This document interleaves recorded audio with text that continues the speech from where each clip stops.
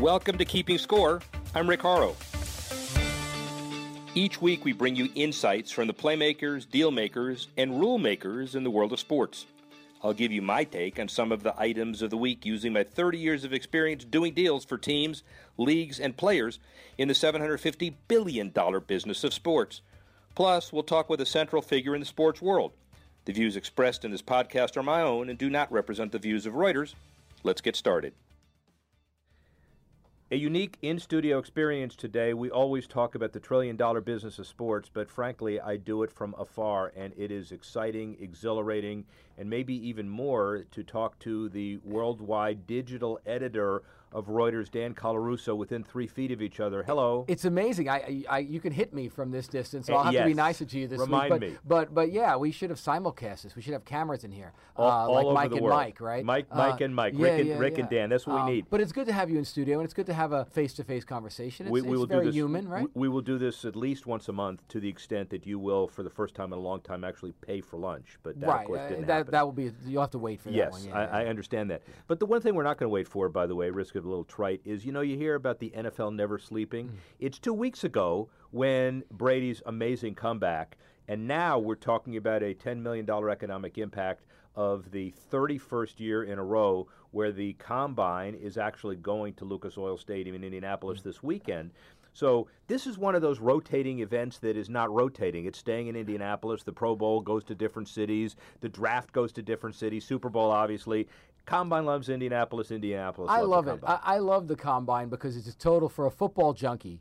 It is your fix. It is your post-Super Bowl, pre-draft fix. And it's so much fun. The fact that they televise it, it's almost like watching, warm-ups for the Winter Classic. Yeah. It's a Right. totally derivative, tangential thing, crucially important economically, but they've turned it into an event, and it's kind of fun to watch, and it's fun to see on ESPN. It's a guess. The NFL has actually offered premium tickets for people, and we covered this a couple of years ago, where you sit up there in Lucas Oil Stadium and the coaches don't like it because they want this special secret sauce interview that nobody else has.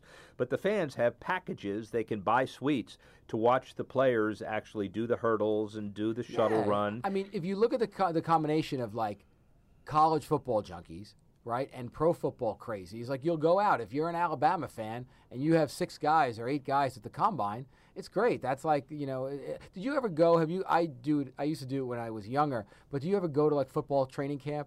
Oh yeah, all the time. You probably do, right? I did when I was younger, and it's like spring training. We'll do a lot of that next week, but it's the same kind of thing. It's a lot of fun. It's a pure sports experience. It's almost old school. Yeah. And it's fun. But the Combine is important now, right? Well, I mean, let's get into the real importance of the Combine now is that if you're picking stocks. If you're an NFL GM and you want to liken it to picking stocks, you need immediate winners. Like you need your first 3 rounds to get on the field. Like there's not a lot of room for projects anymore just because of the economic balancing. You see it now as players go through, as they start to put the franchise tag on players, some of the teams, and start to negotiate, and the free agent season has started. You need that great young player or two to plug the holes for you and get that amortization of cost out of your way, right? Well put in the amortization context, Right. but it is kind of interesting because there are 2 different ways to go with this one. The one is that, remember, in this collective bargaining agreement, the rookie salary cap is much lower, so the mistakes actually don't cost you as much as they used to. But on the other hand, everybody now requires you to win today, not 3 years Right. I mean, the mistakes don't cost you, but you can't make other mistakes in free agency, That's right? right. And then so that's a big deal because the free agents are so expensive. So it's not a matter of your draft picks being mistakes. It's a matter of them getting on the field and playing well right away. Right. And the other thing is a lot of the players now are being asked by their agents through the owners to say, take a cut by restructuring your contract. What the restructuring really means is to take the guaranteed piece and spread it out over a different time. Right. So it's a different kind of cap. But the bottom line is you only do that is if you're one position or one kind of player away and you can guarantee some kind of success over time. And why is that important? It's because if you don't draft well, that argument doesn't make any sense. Right, because you're never the one player Right, away. that's You're constantly in that exactly right. rebuilding mode, and you've seen it. You've seen it around the league this year. I mean, in New York, where you saw a beloved player, Victor Cruz, jettisoned, and Right. he had gotten hurt, restructured last year, And when it came time, they didn't even want to restructure him again. And they figured, well, we've had some luck in the draft for wide receivers. We need that capital. We need to put that dry powder. In the era of political correctness, it is amazing what goes on in those interview rooms. Apparently, the agents say that the general manager types try to trip the athlete up by asking a few questions, then ask the standard "do you beat your wife" question. And in this context, it's really, really important. And the agents prepare these guys. So it is the jousting that goes on in the interview room is almost as important as the jousting that goes on in the field. I would like, if you can, use your many connections to give me the Giants psychological test, because I understand that's supposed to be like the gold standard of like psychological tests they give. I would love to take that to see if I would make it on my favorite team. I think what it is it's a cutout logo of a Joe Pisarcik fumble. I think. Thank you. I still have that wound is still hasn't healed, but okay. Well, we're twisting the knife, ladies and gentlemen, and moving on. Jersey Joe Pisarcik. Yeah, exactly. And who was he handing it off to? Larry Zonka. Very well done. Exactly. Who recovered the fumble? Herman Edwards. Herman Edwards. That's right. Well, there we go. By the way, Giants fans, you've already tuned off to the podcast. So that's okay. Let's talk about stadiums. So San Diego has almost forgotten the Vagabond Chargers. They're moving up the road. They're dealing with the new stadium called the City of Champions Stadium, $3.5 billion. It'll open maybe for the Olympics and the Chargers and the Rams. Another story for another day. But what does San Diego do? They turn around and offer an ability to have a 30,000-seat or so soccer stadium, getting off the mat, as it were, and then including San Diego State and the whole thing. What's your take? Look, I think it's great. I think MLS the footprint is starting to mean something on the American, sports financial landscape. And I think the idea that you do that in Southern California, another slice of Southern California, you have a great population mix, great demographic for soccer, much like we have in New York and New Jersey on the East Coast. And I think the fact that soccer has become the affluent spectator sport on one hand, and still a sport of immigrants and new arrivals to America, I think it's a great move for San Diego. I'm a big fan of that move. And you and I talk a lot about value when you're spending money on sports, whether it's franchise or rights deal, whatever. I think this is a great value for them compared to what they would have had to pay to keep the Chargers. Well, and that's an interesting concept, because you also make the point about how important soccer has become. Don Garber, the MLS guy, is now coordinating an expansion process that might have up to 4 teams new beyond today, but 16 applicants, which means you're going to drive the price up, and it's a zero-sum game, and everybody's excited about it. But when you look at what these developers proposing, it's a $1 billion soccer city project, what they call it.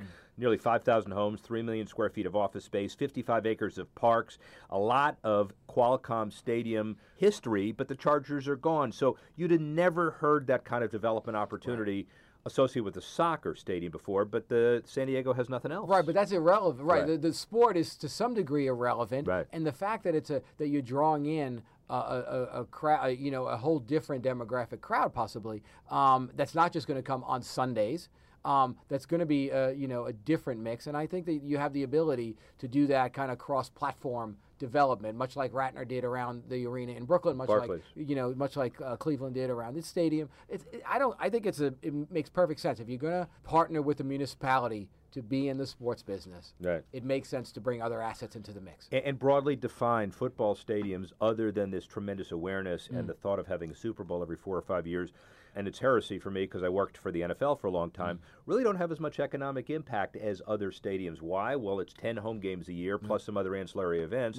The arenas have 80 home games a year times 2, and the baseball stadium has 80. So you really got there's not a ton of value in there. I mean, there's a ton of long-term brand identity, like real estate footprint value, but there's not that great dynamic value that I find it really interesting, and let the record reflect, and we should probably get it and rack it up, that Dan Colarusso has become a soccer apologist and enthusiast. Years ago, we should get some of the old stuff about how you feel about soccer. Well, I like the sound of cash registers ringing around my sports, and I think MLS is getting there. Now we're going to talk about another sport which may even be weirder. What do you know about esports? Nothing. Good. All right. Well, I know that it exists, and I know that people far younger than me consider it a sport. Far younger than you.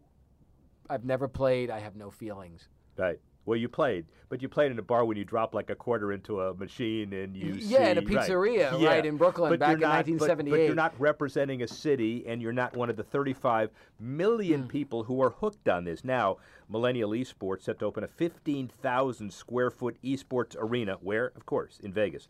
A 200-seat arena, stadium-style seating, main room for 500 people. You know what it sounds like to me? It's like those new high-end bowling alleys and movie theaters where you do everything with special food service and all that. But now it's esports. And the bottom line is, of course, merchandise where fans can buy stuff, concession stands where fans can eat stuffs, and of course cynics predicted that esports would be ancient history, but now we got these arenas, we got these stadiums, and you know nothing about it. I know nothing about the sport, but you know what I do know, Rick? I know the human heart.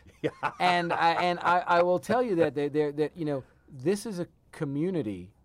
If you look at some of the companies, the media companies that evolved around this is a community that wants to be together, and it's a very strong fabric, whether it's a virtual relationship or now building like real, actual events around these things. There's a kindred nature to it, and there's a fanaticism around it, and that's it's not any different than college football. Real sports is no less artificial or contrived than esports, right? Right. So it's more about the community. It's more about being around like-minded, crazy people, but they're crazy for a different emphasis thing. on crazy people. Yeah. But it's as you said, the social fabric, and I find it again interesting that as we go through Colaruso's discussion about the human condition, that his one opportunity to talk about the human heart relates to the development of esports, which is a little bit attenuated, but I guess we have to deal with it. Look, esports is if you can combine Hollywood and the NFL into one thing, that's fair. You have esports, and that's kind of a nice economic equation too. Yeah, absent the human heart, of course. No, absent the human heart. But listen, they've got LED video wall, theater lighting, and this sounds like again cash register, a franchise for cities to follow their team. And a little shameless plug, we're going to do the MIT Sloan conference, and one of the people who has driven esports is going to be one of our subjects, which that's I fantastic. can't wait. I'm looking I forward can't wait to to hear about how that person thinks that this is going to be a sport over the next few years. Look, is it going to be 100,000? See, it's not going to be a Michigan football, right? Right. But it's a nice niche, and again, there's value to squeeze out of it, and guys don't get hurt. What do you get? Carpal tunnel? Carpal tunnel. Like, is it like you need an insurance policy for you guys if they get carpal tunnel? Carpal tunnel, and apparently no concussion problems, cataract. no ACL, cataracts, and carpal tunnel. That can be fixed. They can. It can all be fixed. There's more cash register, and in the Who to Thunk It department, just a little bit of a parenthetical before we get into the interview.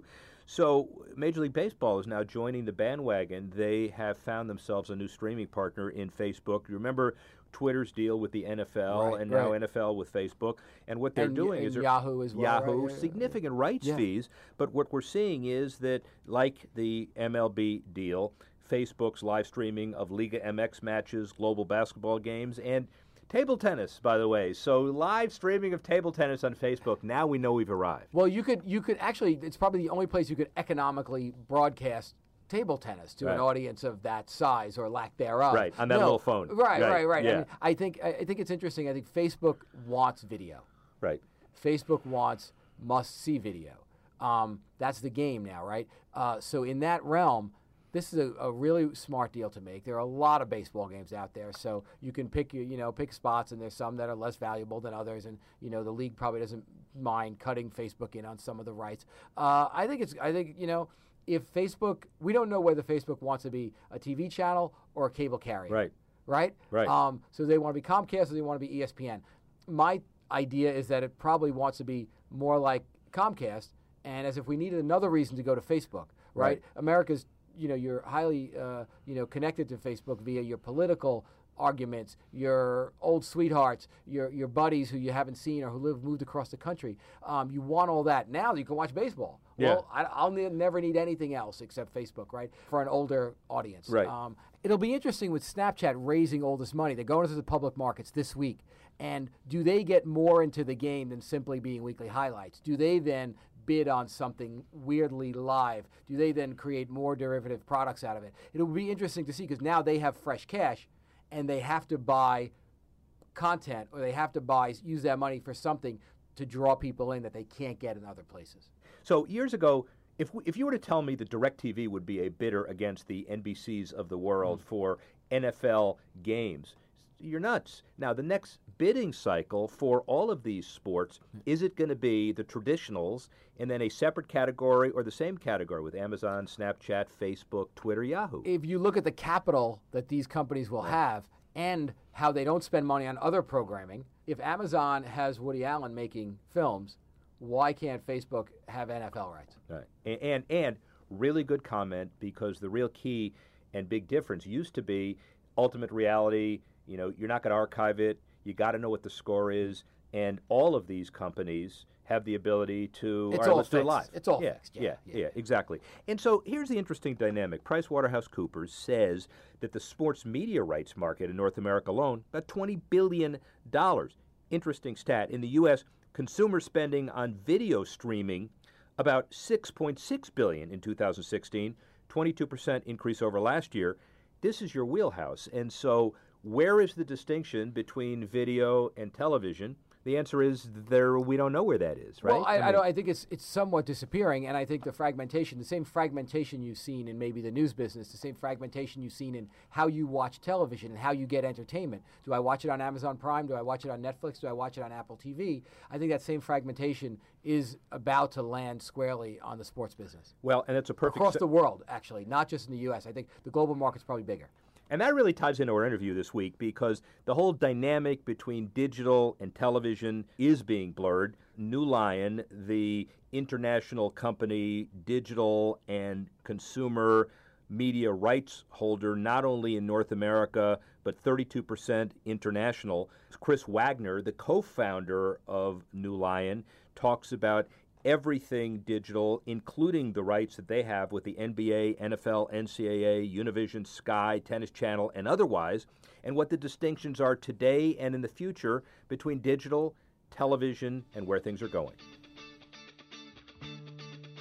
Great honor to be joined by Chris Wagner, the co-founder of New Lion, building a global footprint in the digital video broadcasting and distribution world. In the sports and media industries, we understand, and it is diverse. You're one of the initial pioneers that co-founded the entity, but realized that the distinction between television and other mediums is really more blurry than people thought. When did you first have that epiphany, and how did you act on it? Well, we started New Lion in 2004, and the thesis of the company was, how can we change the experience for consumers? We're techies, so we're a technology service company. When we started the company, we're a group of techies that really thought the internet could be a way of changing the experience for viewers. We started with video. We actually started with Islanders TV. My partner owned the New York Islanders hockey club, and we wanted to create an experience for Islanders fans that was different than television and was always on. So if you were a diehard Islanders fan, you could always see morning skate, or you could talk to a player through the internet, essentially always be connected. And that's how we got started. That was back in 2004, and lo and behold, here we are, and did 63,000 live events last year. So every year it just gets bigger. All right, you got 30 seconds to describe each of the 63,000. Go. It's a lot of sports, and if you're an NFL fan, an NBA fan, or a UFC fan, watching it on a connected device is totally different than television. It's very interactive.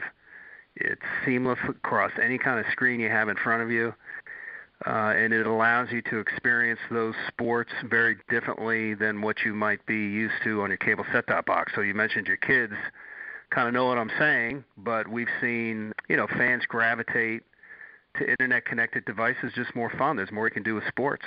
So the first world was break through and be noticed and understand the courage of your vertically integrated convictions. The next world was to identify the synergies between content and your backbone, I guess is a way to put it, which is the technology side of this, and your licensing deals with many more of the NFL, NBA, NCAA, et cetera, et cetera, et cetera. 70% of the total revenues in 2015. What's the mix now? Is it the backbone and the content equal, or where are you going? Well, we have three products. The first product you're talking about that generates 70% of the company's revenue is a New Line digital platform. And we work with people that own content rights. So NFL, we built a product for them called NFL Game Pass. So if you're interested in watching live NFL games, 2 TV channels, which is Red Zone and the NFL Network, you want live stats, you want to be able to go into the archive and rewatch this past Super Bowl over and over again, you can get that as a subscription. So a fan would find that product on NFL.com. They would click and sign up and use their credit card to buy a service called NFL Game Pass. And that complete service is powered by New Line. So we take all of the live game feeds right from the sports networks like Fox and others. We put them in all the right formats so you can watch it in HD or even 4K on an internet device. Then we help the NFL run their whole back office. So the ability to collect, charge consumers, package content, price content, make it available in 180 different countries around the world. We do that for them. And then we build all the apps. So the apps that you would find on a phone or on an Apple TV or on a smart television, also done by the New Line digital platform. So that's our big product. We also license to consumer electronic companies like Sony and LG a little 4K software player that they embed on their TV set. So when you buy a new Ultra HD TV from Best Buy or any retailer, everybody's buying Ultra HD TVs now, to do live streaming of 4K sports, which is 4 times HD, twice the frame rate. I mean, it's stunning. You feel like you're inside the arena. Our platform and our player on the set work together. That's our second product. And then the third product is just a group of technologies we license to help people with video compression, like Adobe and Microsoft and Apple. So as they look for ways to compress video and use the internet to transport it, they license our tech for that. Those are our 3 products. and 3 pretty substantial products. And I guess from a business show perspective that is international, here's the business case 101 question that I've got. You mentioned all of those companies, and just the list is just beginning. All of the leagues like the NFL and NBA and NCAA and UFC, etc., Tennis Channel. But then you got Samsung and Sony and LG and Panasonic and Sharp, and then the other side of it, the Apple, Microsoft, and Dolby. How do you develop product that is agnostic enough where companies don't, after the first meeting, try to eat you up? It's a good question. I mean, the answer gets a little techie, but if you think about Star Trek, right, and how Scotty would beam somebody up from the bridge down to a planet. We've been able to create a video technology that can compress video, break it up into all those little pieces, like my Star Trek analogy, push it over the public internet, and then reconstruct it on your phone, your computer, or on your TV, and do it in stunning quality. So it's less expensive to transport it over the internet, and the quality level, again, is better than cable or satellite. So that's one technology that's been the backbone of New Line, and then we've built things around it, how you would monetize the content. You talked at the beginning about the expanding costs of media rights, certainly sports rights. I think the cost of sports rights is exceeded, according to PricewaterhouseCoopers, the amount of tickets that get sold in an arena now. If you add up all the ticket sales, it's actually less than what media rights are. So how you monetize those media rights, connect with fans, get them to see commercials, see ads, subscribe with their credit card, buy a digital ticket online like we do with the UFC. Video quality, then that merchandising, are 2 really key things that we've been able to differentiate in the market. And that's the other piece, clearly, is that you mentioned the Price-Waterhouse study, $20 billion, probably understated. But to go even further than that, about $6.5 billion in 2016 was video streaming, a 22% increase over last year. When do we blur the numbers where it's 50-50 and even more? First of all, when do the lines cross? And then B, when do we have a common measuring system that will take a game or an event and measure everybody that's watching in every way so advertisers can figure out what the real value is? No, it's a great question. You have the Nielsen rating system that is working to take ratings on television and combine it with ratings on digital audiences, so they're actively pursuing it. You have companies like Adobe, ComScore, Google Analytics that are trying similar things. But it's a great question. How do you aggregate all that viewing time? Because even we've seen lots of stuff in the news lately about are people watching less sports on television? And I think the answer is they're not watching less sports. They're just watching it on more different kind of devices. So the audience is spreading out. So how do you aggregate that audience both on digital and broadcast so that you can monetize it with an advertiser? So there's some work being done there by the companies I've mentioned. From Newline's standpoint, it actually gets very, very specific and very pinpointed because we have all the watch data. So we know what people watch, what devices they prefer, what programs they like to watch more of, how long they watch those programs. And that data becomes invaluable to companies like UFC and others because they can use the data to really focus in on how do I find more subscribers, how do I use that data to make sure I don't lose the ones that I've got. So in the subscription business, it gets very analytical around lifetime value and managing churn. In the advertising business, like the point of your question, it's about how do I mass up all the audiences between TV and digital. I think that's coming. When? I don't have a good answer for you on when. I do know that we've just reached certification with Nielsen, so all of our streaming encoders are now certified by Nielsen. So Nielsen is doing some good work in being able to use their watermarking so that they can match up audiences, whether you're on a smartphone or watching it through your cable set-top box. So they've always been a leader in that space on the broadcast side. So it's happening now. Univision is another customer of ours. They're the fifth largest network in the United States. We do all their sports, entertainment, and news. They're a big Nielsen fan. They also want to be able to aggregate broadcast digital audiences into one. And again, this certification we have in Nielsen helps them do that. Well, friends like Mark Lazarus and others who are, Sean McManus, who are at the front end of the quote-unquote television side, but transitioning to digital as well, want this to happen sooner than later, as we know.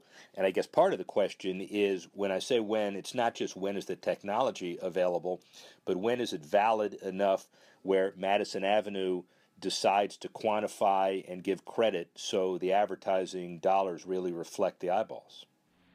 No, that's true, and I think there's a struggle also on the sales side on how you value that digital audience.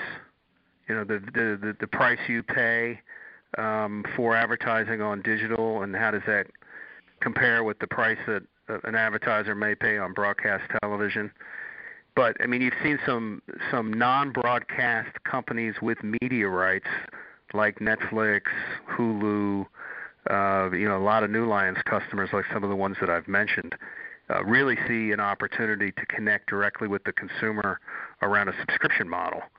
So the subscription business is a big business. If you look at the over-the-top subscription number worldwide by 2019, it's going to be $100 billion business. So focusing on activating the subscriber is something that you can do now. So I don't discount the advertising business. You're right, the big networks have to figure that out.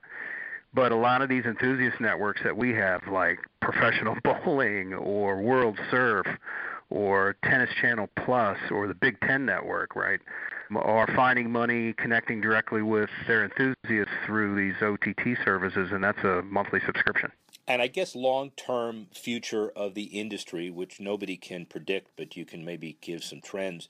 What happens to the argument that sports is the ultimate reality television because nobody knows what the score is? If you go to sleep in the second half of the Super Bowl, you can testify to that. But the fact that your service allows prolific archiving so people can watch it over time, does that diminish or increase the value of this to advertisers and otherwise?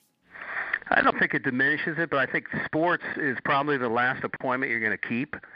I think the trends that we see, certainly with younger people, is all the programming is moving, more on demand. Appointment television is kind of going away, so you watch things on the screen you have in front of you, and you watch things whenever you want to watch them. So on-demand programming has also created an audience that's spreading out. Sports is different. To your point, you really don't want to know the score if you're following your favorite team. So you show up for the live event because it's only going to happen once. we see a big drop-off on usage after the live event in terms of, game replays and archives. We do a neat thing for the NFL called Snap to Whistle. So on Monday morning, you can go back to all the Sunday games and watch those games in 30 minutes. So we actually collapse the game, and we take out every huddle, every penalty, every stoppage of play. So it's snap, whistle, snap, whistle, snap, whistle. So if you're a Redskins fan like me and you're in the New York market and you couldn't watch it, Monday I can watch it in 30 minutes. Even though I know the score, we just changed the way we deliver it. So that's the reason why sports rights are so expensive, because it is the last appointment you're going to keep. And watching it live is much preferred than watching it replayed. And it's good psychologically for you Redskin fans, because you can confine your disappointment to a 30-second increment. Congratulations to you. Exactly. Exactly. Well, they did a little bit better this year.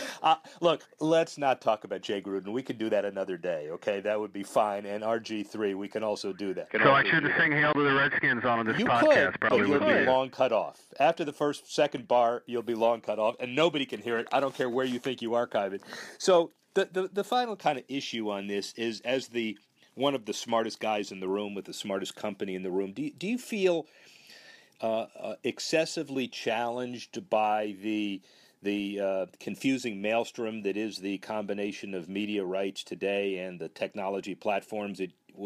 Back in a simpler day, I guess more people could participate because it required less entrepreneurial skills to navigate.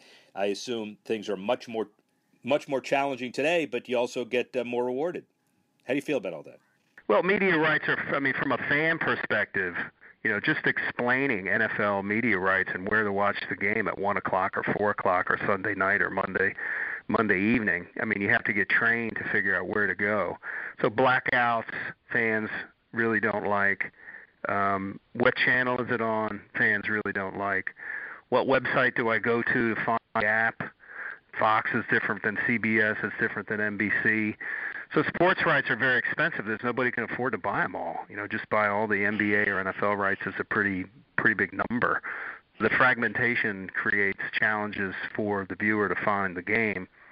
But from a technology standpoint, the world's gotten flat with the internet. So being able to deliver a UFC fight in 200 countries, take a local currency, handle a local payment, connect directly with the viewer, the tech has made that simpler. But you're right, the fragmentation of sports and where to find it, New Lion's not curing that, but we certainly are making it easier to deliver the event. New Lion may not be curing that, but they're curing a whole lot of other things. Chris Wagner, co-founder of New Lion, thanks for everything and all you do in the industry. Appreciate it. Thank you very much for the time. Thanks for listening to this edition of Keeping Score. I'm Rick Horrow. The producer of the show, Alex Cohen. Associate producer, Bethel Habte. Assistance provided by Tanner Simpkins and Carlos Waddick. And the executive editor of Reuters Digital, Dan Colarusso.